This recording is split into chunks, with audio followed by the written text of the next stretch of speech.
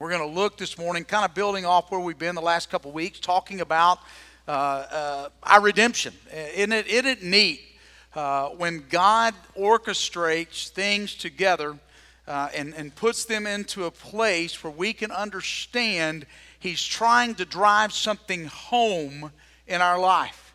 And we've been looking for the last couple of weeks, starting with what it means to be redeemed. What does it mean that the God of the ages, that He sent His one and only begotten Son, Jesus Christ, to come and to die on the cross for you and I, to redeem us, to purchase us back to Himself. And we've talked about redemption. We've talked about doctrine first, that when I understand those things, that it moves to practice. That when my heart is right with who Jesus Christ is and wants to be, then the practice begins to work itself out in my life. And what happens to us a lot of times is today we get caught up in the practice. We want to do things. We want to demonstrate to God, yes, we are faithful. And so our life becomes about doing rather than being. And what we've been called to do is to be in Christ. The Word of God says, make the root good, make the tree good, and the fruit will be good. We concentrate on the fruit rather than the root. And what Christ challenges us to do, and what John picks up on, and John, as we looked the last couple of weeks, said, this is the message that you've heard from the beginning. This is what it's always been. Concentrate on being in Christ. Jesus said, John records the 15th chapter of his gospel, the passage we know as the vine. If you remain in me and I remain in you, ask what you will. Those who have remained in me abide, stay, keep the root good. And so that needs to be our focus in everything that we do, that we concentrate on being in Him. And when I concentrate on being in Christ, staying in Him, the work, the fruit just flows. It's something that happens. It's not the work that saves us. Cain and Abel both did religious works. We talked about this last week. Cain and Abel both did religious works. Cain brought some of the produce of his herd. Abel brought the first, the best of his crops. They both did religious works. They both participated, but it was the condition of the heart that made Abel's sacrifice acceptable and made Cain's sacrifice unacceptable. Not the content of the sacrifice, the heart. Cain had an evil heart. His heart wasn't in what God wanted him to do. He was just doing it not because he'd been changed. And remember, God gave him grace. God said, Cain, you get a do-over. You got a chance. Evil's there. You can choose to do what's right. Grace has always been God's plan. The cross is not an oops. The cross isn't a mess up. The cross isn't a do-over. God's plan has always been grace. And so when when we concentrate on being in Christ, then everything else begins to flow out of that. And so this morning we're going to look at the second part of this message entitled, It's Time to Love Life, and what it means for us to join together with Christ, through Christ, in God, and allow that redeeming work of Christ to begin to touch the world through us. If you have your Bibles open there to 1 John chapter 3, if you would, please stand with me this morning as we honor the reading of the Word of God. Beginning in verse 10, this is how God's children and the devil's children are made evident. Whoever does not do what is right is not of God, especially the one who does not love his brother. For this is the message you have heard from the beginning, we should love one another. Unlike Cain, who was of the evil one and murdered his brother. And why did he murder him? Because his works were evil and his brothers were righteous. Do not be surprised, brothers, if the world hates you. We know that we have passed from death to life because we love our brothers. The one who does not love remains in death. Everyone who hates his brother is a murderer, and you know that no murderer has eternal life residing in him. You may be seated. May God bless His word this morning as we study it together. Would you please Pray with me. Father, I come before you this morning, and Lord, I thank you for the opportunity to address you as Father. God, to know that you love us and that you sent your Son Jesus Christ to the cross to die for the sins of the world, that we might know what it means to live a life being reconciled to God, being pleasing to God, not based upon what we do, but based upon what has already been done through the cross of Jesus Christ. Father, thank you that you are a God, a true God, the true God that loves us. And your love is based upon our acceptance of the sacrifice of Jesus for our sins. And God, that sacrifice in turn makes us able to love, not hate others. So God, I pray this morning that you would speak to us about how we live our life. And Father, that we would become not just attenders of the faith, but God, we would become participants in our faith with you. God, that you are reconciling the world to you, making your appeal through us. Be redeemed. God, we pray that this morning in a way that would honor and glorify and exalt the name of our Lord and Savior Jesus Christ. And it's in his name this morning that we pray. Amen. We're going to look this morning particularly at verses 13, 14, and 15. We looked last week at verses 11 and 12 and what the Bible tells us about how we live life and how we love life. It's time for us to love life, and life is to be lived. It's to be enjoyed. It's not to be spent, captured by bitterness or by pain and allowing those things to rule. And the first thing that John challenges us with this morning is that true faith distinguishes. If you and I have a faith relationship that is genuine and real, that has changed who we are, the Bible says that our faith will distinguish us. True faith sets apart those who are part of it. Look at verse 13. Verse 13, John writes and says, "Do not be surprised, brothers, if the world hates you." Now, John wanted them not to be caught off guard. He wanted them to understand that if they live this life of faith, if you and I live the life of faith the way we should, it will cause the world to hate us. They're going to be set apart. True people who are truly a part of the faith are going to look different than the world. And because you look different from the world is going to hate you. John's word. He says, don't be surprised. Don't be caught off guard. Don't let this be something that you weren't expecting or anticipating. And that word there for hate is a word that literally means to hate to the point of persecution.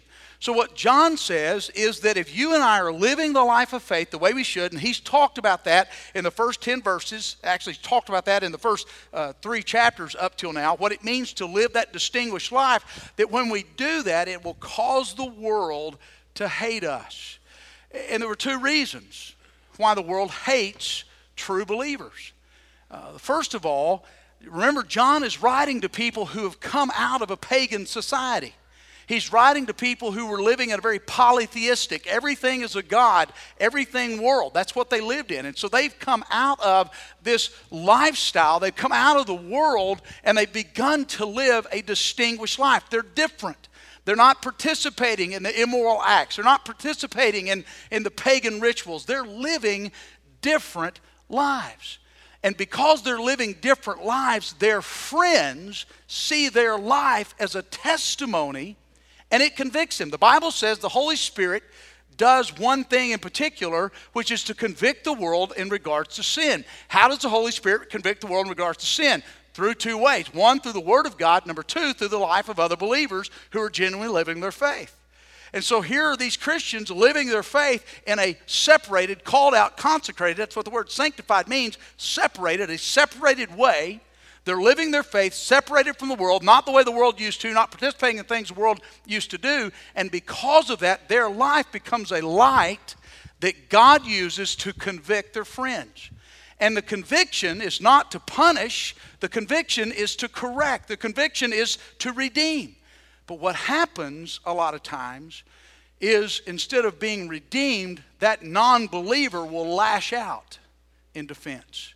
So don't be surprised if they hate you. Number 2, the second reason is because as you and I live the life of faith, we live the life of faith believing that one day Jesus Christ is going to come again.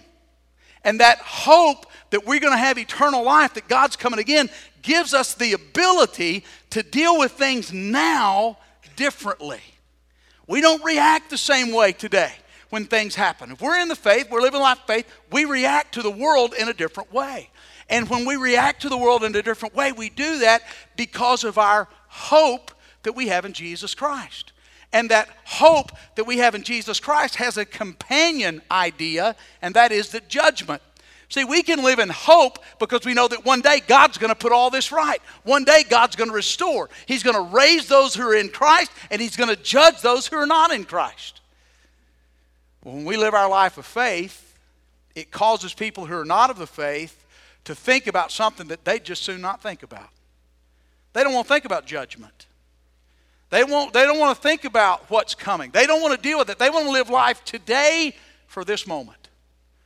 And so because of that, the Bible says they hate you. What's it mean for me? Well, if I'm readily accepted by the world,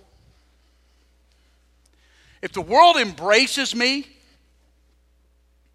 then maybe I really need to question whether or not I'm really living my life as a distinguished believer in Christ. If the world just accepts me, if there's no uneasiness, if they just can embrace everything that I do, if there's nothing that sets me apart, then I really need to begin to look at my life. And I need to begin to ask the question, am I really living a life of faith? Am I really living a life that has set me apart? Am I truly loving the life that Jesus Christ has called me to in every single area? The Bible says that you and I are to be disciple makers. Jesus' last command in Matthew 28, 18, 19, 20 was, very simply the Great Commission. Go, make disciples, teaching them to obey everything I've commanded you, and know that I'm with you always to the very end of the age. That we are to go and we are to make disciples. We are to baptize them in the name of the Father, Son, and the Holy Spirit. We're to do all those things. And we focus a lot on the leadership that we're supposed to be exhibiting today to make disciples, to raise people up in Christ. But the other part of that, the companion part of that, is not just that I'm leading other people to Christ, but that I am constantly reminding myself and others what it means to be a disciple. There's a guy named Patrick Lencioni. He is a business guru, Christian business guru, written a lot of books about leadership and management. And he says, yes, Christians ought to be focusing on discipleship and leadership, developing other believers, growing other believers. He said, but they also need to be the CRO. And the CRO, not the CFO, not the CEO, they need to be the CRO. And the CRO is the Chief Repeating Officer. That we keep repeating to ourselves and keep repeating to others. Be reconciled to God. Stay in Christ. And he quotes a couple of times in Scripture. One in Timothy, Paul's letter to Timothy, where Timothy is challenged. Keep challenging and reminding the believers of this truth. And then again in 1 Peter, he says in 1 Peter, therefore I constantly remind you. You and I are to keep reminding ourselves and keep reminding others. The life of faith is supposed to set me apart. I'm supposed to be different. So am I truly living a life that distinguishes me from the world? It will. It'll set me apart. It'll be different. If I'm not being different, then I need to ask the question, why? What is it that's going on in my life? If I allowed the gunk to build up so that my witness is tarnished, or have I never truly entered into a relationship with Jesus Christ? Now, the second thing that John challenges us with here is that true faith defines. How do I know which one it is? How do I know whether it's just gunk or no faith? Well, John brings us out. Verse 14, this is what he says.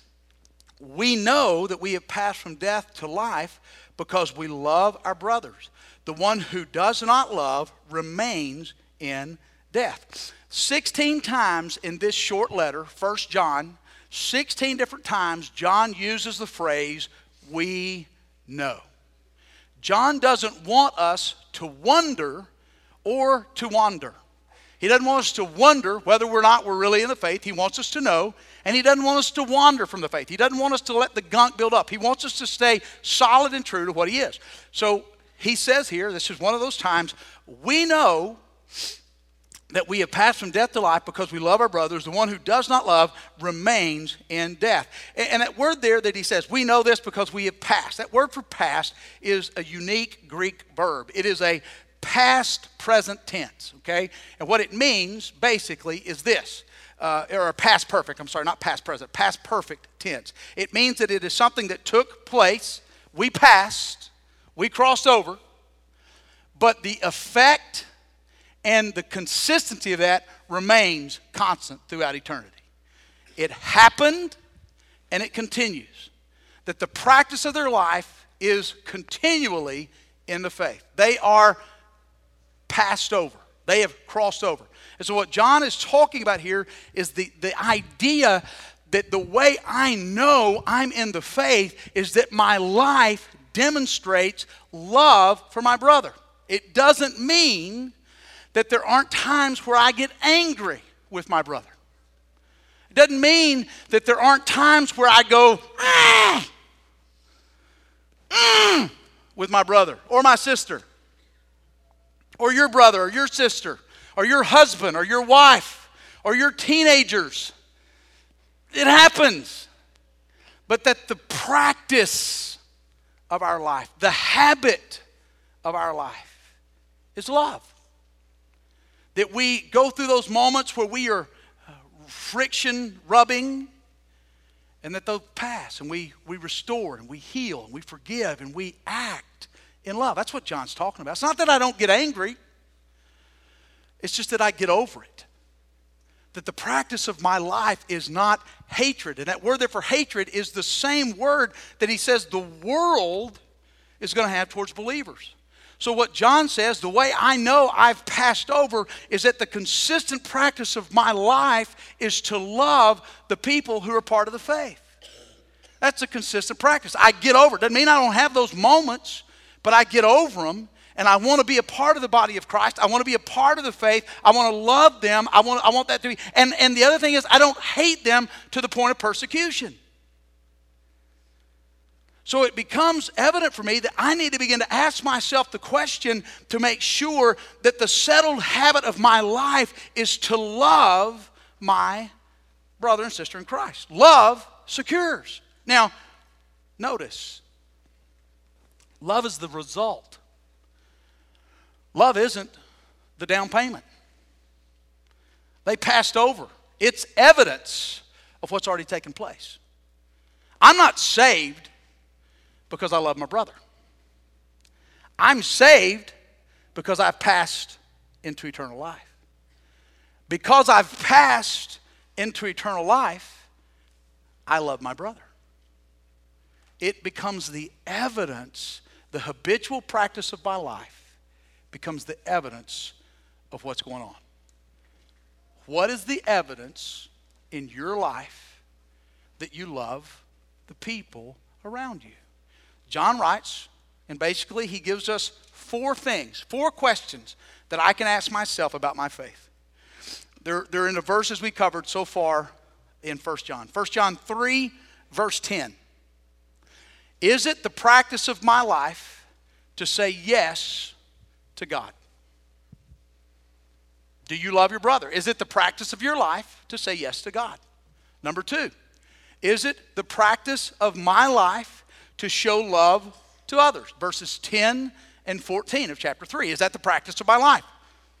Not sometimes that I don't break practice, but is it the habitual practice of my life, consistent practice of my life, to show love to my brother or sister in Christ? Do I let things build up and hatred get there? Number three, is it the practice of my life to experience the indwelling and guiding presence of the Holy Spirit? 1 John 3, verse 24. Is that the practice of my life? And then number four, the last one there, is it the practice of my life to say no to sin? 1 John 3, 6. It's the practice of my life to say yes to God, the practice of my life to show love to my fellow brother or sister in Christ, the practice of my life to experience the guidance and indwelling presence of the Holy Spirit, the practice of my life to say no to sin. Those 4 questions, how I answer those 4 questions determines whether or not I have truly passed from eternal life or from death into eternal life.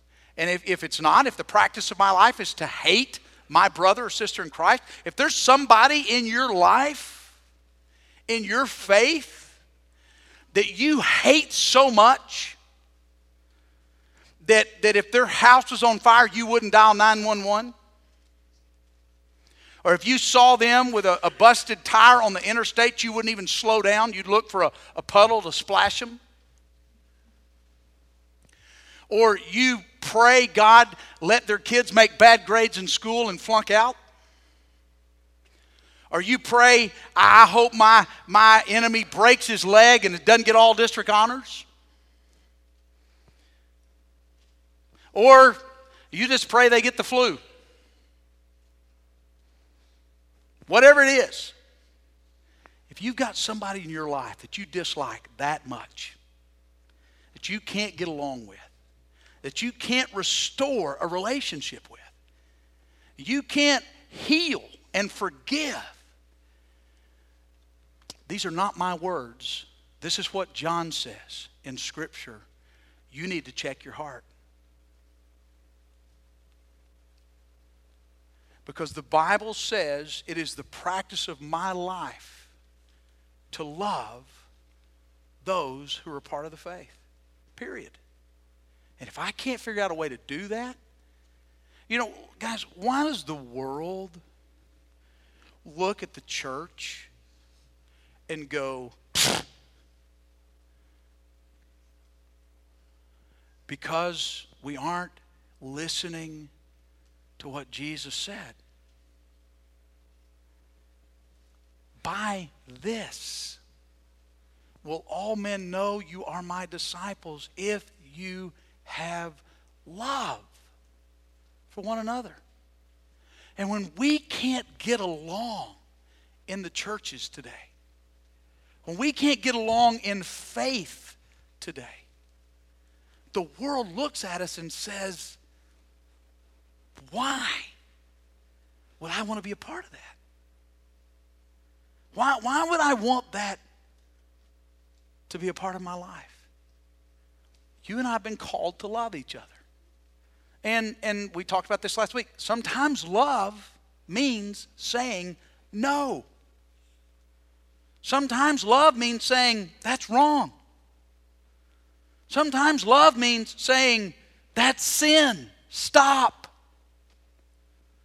Love doesn't mean everything goes. That's not love. That's stupidity. I'm supposed to say, no, here's the standard of God. Live your life according to that. I love you enough to correct you. I love you enough to rebuke you. I love you enough to hold you accountable. I love you. Period. And that's what faith's supposed to be. I went to the BGCT meeting this past week. I was there. I'm on the executive board for another couple of years. We had our meeting Monday and Tuesday. And on Tuesday, it's basically just a big 4-hour business meeting, okay? On Tuesday. Monday, we get to hear about all the things that God's doing in Baptist churches and across the state of Texas and around the world. And I'm telling you, man, every time you give $1 to this church, we give a percentage of that to the cooperative program that literally ministers around the world. And I don't have time to tell you right now all the things that are going on, but I'm just telling you, guys, you can take joy in the fact that Baptists, Southern Baptists, Texas Southern Baptists are doing marvelous works around the world. Okay, there are a lot of things that are going on around the world. There are a lot of things that are going on in the state of Texas. God is doing great things through Texas Baptists, and you're a part of that, okay? And those are things that we may not need to see the result of that this side of glory, but we're going to get to heaven one day, and somebody's going to walk up to you, and they're going to say, I thank you that you supported a church that was part of Texas Baptist, because Texas Baptist did this, and because Texas Baptist did this, I'm in heaven today because of what's done. So I want you to know there are a lot of good things that are going on, okay? I'd be happy to sit down and tell you sometimes about all the stuff that's going on in Texas and with Texas Baptist. Okay, I'm joyed and excited, and I'm not going to say proud because pride goes before the fall, but I'm happy to be a Texas Baptist. Okay, but on Tuesday we have a big business meeting, and business meetings are kind of like pulling eye teeth sometimes. Okay, without anesthetic, they're not always the funnest thing. Well, on Tuesday was one of those days we got to vote on a resolution, and I'm not going into detail about the resolution, but basically it was to give our universities and our colleges, Baptist schools, permission to file for an exemption against certain provisions in Title IX. Those of you who are in the school districts, you know about Title IX and all the joys that brings to warm your heart and all the stuff that it does. And basically our universities are now falling under that. They're part of that. And part of the Title IX stuff for federal funds that some of these students get to go to Baptist schools means that they have to adhere to all the provisions of Title IX, which involves homosexual students and transgendered students. That's what the resolution dealt with. And we were giving our universities an opportunity to vote or to apply for an exemption so that they don't have to adhere to things that violate Scripture. Okay, that's what we did. In the process of doing this, a pastor in Texas Baptist pastor, stood up and said, guys, I'd really encourage us not to vote for this resolution. And he said this. He said the reason is because every time we take a stand like this, it seems like we offend people. And we hurt feelings. And we get a black eye. And you know, we had a guy that was a part of our church, and he came to our church every single Sunday. And the problem was he was transgendered, which means that he was a male in a male body but felt like he was a woman, so he dressed like a woman to come to church. And everybody knew it. And he said, I sweated bullets every Sunday because I was afraid he was going to get saved and walk the aisle of our church, and I just didn't know how our church was going to deal with it. So I would think we don't need to vote on this resolution. Your pastor bit his tongue and was just about not to bite his tongue when a guy in front of me made a motion that we call the question, because I was fixing to say some things that probably wouldn't have been very genteel. And in discretion, I seconded the motion that debate stop. And I did that because I felt it was better for me not to say what I needed to say publicly. And so we voted, and the resolution passed unanimously, and all that went well. And Texas Baptist did what Texas Baptist should have done. But then I walked up to the guy afterwards, and I had a conversation with him. And basically, I told him I appreciated his expression and what he had done. But you know, the Bible said, Jesus said, blessed is he who is not offended in me. Guys, when you and I live the gospel the way we're supposed to live the gospel is going to offend people. If my life's not offending people because I'm living the gospel, there's a problem. Now, I can be offensive by eating an onion. Okay, that's not the kind of offensive that I'm talking about. I can be offensive by being arrogant and stupid. I can do that, trust me. I know some of you know that about me, okay? I can offend people because I want to offend them, all right? That's not the kind of offense that I'm talking about. Our life ought to be so distinct that it offends people who are not a part of the faith. And I told him, I said, you know, we can't be afraid to offend people because of Jesus. We got to do what Jesus tells us to do. Oh, I know that, but Jesus hung out with those people. Those are the kind of people Jesus loved. I said, you're absolutely right. He did. He loved them, and he hung out with them. And I think we need to love them, and I think we need to hang out with them. But I think they also need to hear what Jesus told them, which was, go and leave your life of sin. Guys, love means telling people this is sin. Stop. And he continued, and then I stopped him, and I said, you know, sir, I don't think you needed to be worried about whether or not that man got saved or not. I said, because if he'd have gotten saved, he said, well, I wasn't worried about him getting saved. I was worried about how our church would respond. I said, I don't think you need to worry about that. He said, why not? And I said, because if he had genuinely gotten saved, God has straightened him out. He's confused. And he's living in a world that tells him he's confused. And if he'll get saved, God will straighten that part out. You don't have to straighten it out. You don't have to adjust him. You don't have to tell him. God will straighten it out. God straightens out those that are his. And so our job is to preach the gospel. Our job is to love people who don't look like us, who don't act like us, who don't talk like us, who don't dress like us, who need to know Jesus. That's our job. And the best way we can do that is to love one another. And then the third part of what John says very simply is false faith, just like true faith distinguishes itself, he also says that false faith reveals itself. Last part, verse 15. Everyone who hates his brother is a murderer. And you know that no murderer has eternal life residing in him. Notice what John says. There is no middle ground. In or out. Light or darkness. There's no twilight. There's no partial sunlight. You're either in or you're out. No one who hates his brother is in. If a believer, someone who says they're a child of God, has hatred in their heart for a fellow believer, and the hatred word here is the word that means, same word, means to persecute, to hate to the point of detesting. If you're here today, or if you're listening to my voice on radio today, and you have hatred in your heart for someone who you say is a brother or a sister in Christ, whether that is a family member, that is a fellow church member, that is somebody who lives in another town, that is somebody that you crossed paths with 20 years ago, and you still hate them.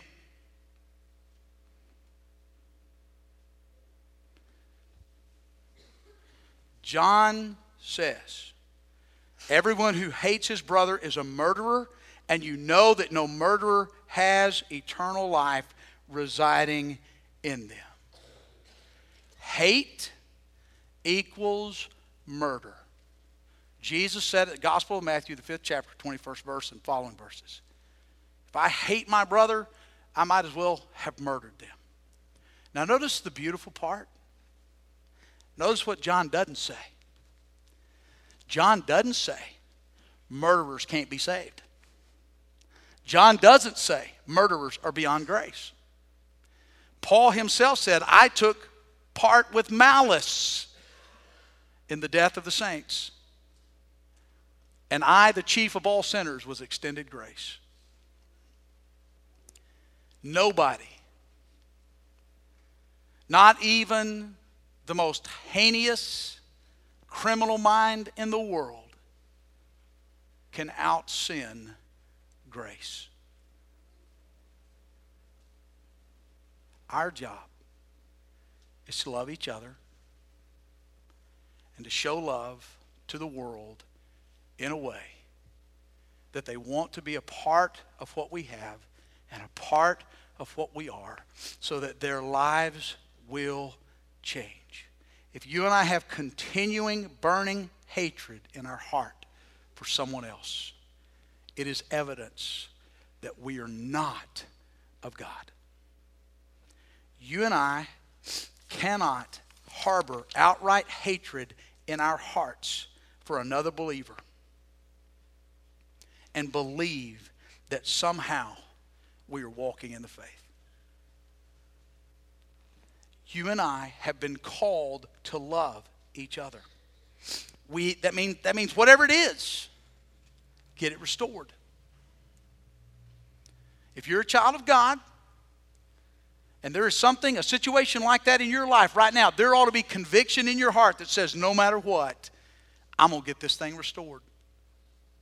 No matter what, if it means I got to swallow my pride, if it means I got to get on my knees, if it means I need to repent, no matter what, I'm going to get this restored.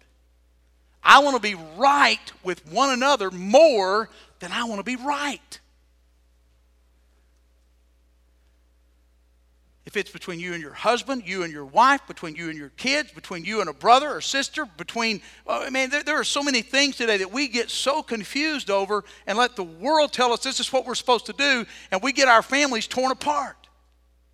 And we dishonor godly memories over stuff, instead of being right with one another in everything that God says about our life. According to Scripture, if I have that kind of hatred in my life, I'm giving evidence of the lack of faith. If you and I are walking around and we are constantly angry, we are barely holding it in, it's time to repent and to get on our face and to ask God for forgiveness and to be made right, to be restored to everything that God wants. So what's God want? What God wants is, God wants to heal marriages today. God wants to heal families today. God wants to heal hearts today. God wants to heal relationships today. The best way He knows how, the best way He can, He demonstrated on the cross 2,000 years ago plus. when we didn't deserve it. His one and only begotten, never to be duplicated Son, Jesus Christ, went to the cross for us. And that's the love that he wants to show to other people. And that's what he wants to do in our lives with others. What's it mean? It means that I don't justify. Pastor, you just don't know what happened. You're right, I don't. You're right, I don't. And I can't tell you anything about your life other than what you let me know, and I can only tell you about things in my life that I know. And I can tell you there have been a lot of things that have been done to me or said about me or happened to me over the course of my life, and the reality is none of them matter. I got to let them go. Being right doesn't matter as much as being right. Being right with one another. And it is a beautiful lesson that God has taught Laurie and I through 27 years of marriage plus. Being right with one another is more important than being right. It's a lesson that I've learned in parenting my kids and disciplining them sometimes when I was wrong. And as a dad, coming back to my kids and saying, I need your forgiveness. I was wrong. And being right was more important than being right. It's something that's happened in my ministry before where I've been standing at the altar of the church in the invitation, and the Lord has laid on my heart that there was somebody in the congregation that I knew we had a breached relationship. I knew that. And there have been several times that I've left the front and I've gone to a brother or a sister and said, we need to pray. We need to be right. Swallowing your pride and walking down the front of the church when people are supposed to be walking, or walking out the back of the church when people are supposed to walk in the front of the church, it's a tough thing to do. And I'm telling you, I'm a prideful person. But being right is more important than being right. So what's God want to do today? He wants to heal. He wants to restore. He wants to reclaim lives and souls for his kingdom. And the only way that can happen is if I refuse to justify my actions. And if I repent and seek above all else to be restored. What's he want? He wants an army. I asked you last week to begin to pray for the destruction of ISIS. And I told you very simply, I didn't care how that happens. I don't care if God leads our government to turn 5,000 Marines loose with these rules of engagement. There are no rules. Or if he wants to cause the leadership of ISIS to get on their knees, and the leadership of Boko Haram, and the leadership of white supremacist groups in Georgia and Alabama, and guys, be clear here. Okay? Let's be real clear. God hates hatred, period. I don't care what color it is, and I don't care what's used to justify it. He hates hatred. And I don't care how God chooses to reestablish his kingdom. I pray it be through people repenting and get on their knees. And I pray God begin to reveal himself. And I hope you've been praying every day at 106 for those things. For revival, for God to destroy ISIS, and for the peace of Jerusalem. I pray you've been praying for those things. And if you haven't, I ask you to join us starting today. But I don't care how he does it. I know how I hope he does it. Well, can you imagine a testimony? If one of the leaders of ISIS stood up tomorrow and said, Jesus Christ appeared to me in a vision, and I've given my life to him. Now, I'll tell you what would happen immediately. He'd be martyred for his faith. But what a testimony.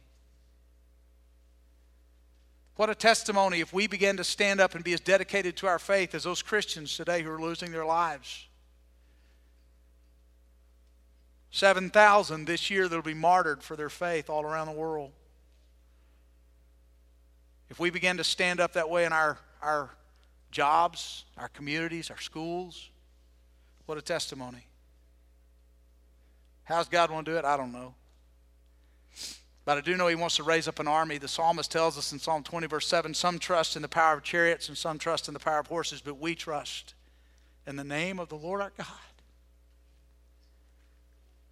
They are proud and they fall, but we will rise and stand firm. I don't know what you got going on today, but I know God wants it healed. God wants it restored. And the only way that's going to happen is if I repent. If I humble, if I bow, if I submit. God wants love. And he wants us to show love. So if you've got something today that you need to be healed, then I challenge you. Repent. Confess. Be right. If you're here today and the honest truth is you don't know if you have a relationship to Jesus Christ, you don't know, and you can't answer those 4 questions. Do I say yes to God? Do I experience the indwelling of the Holy Spirit? Do I love my brother? And do I say no to sin? If you can't answer those questions, then I would challenge you today, before you leave here, get saved. Get that settled. Know that you know that you know that if you die today, you have an eternal destiny, that you've passed from death to life. And that may mean you have to swallow your pride. It's better to be right than to be right.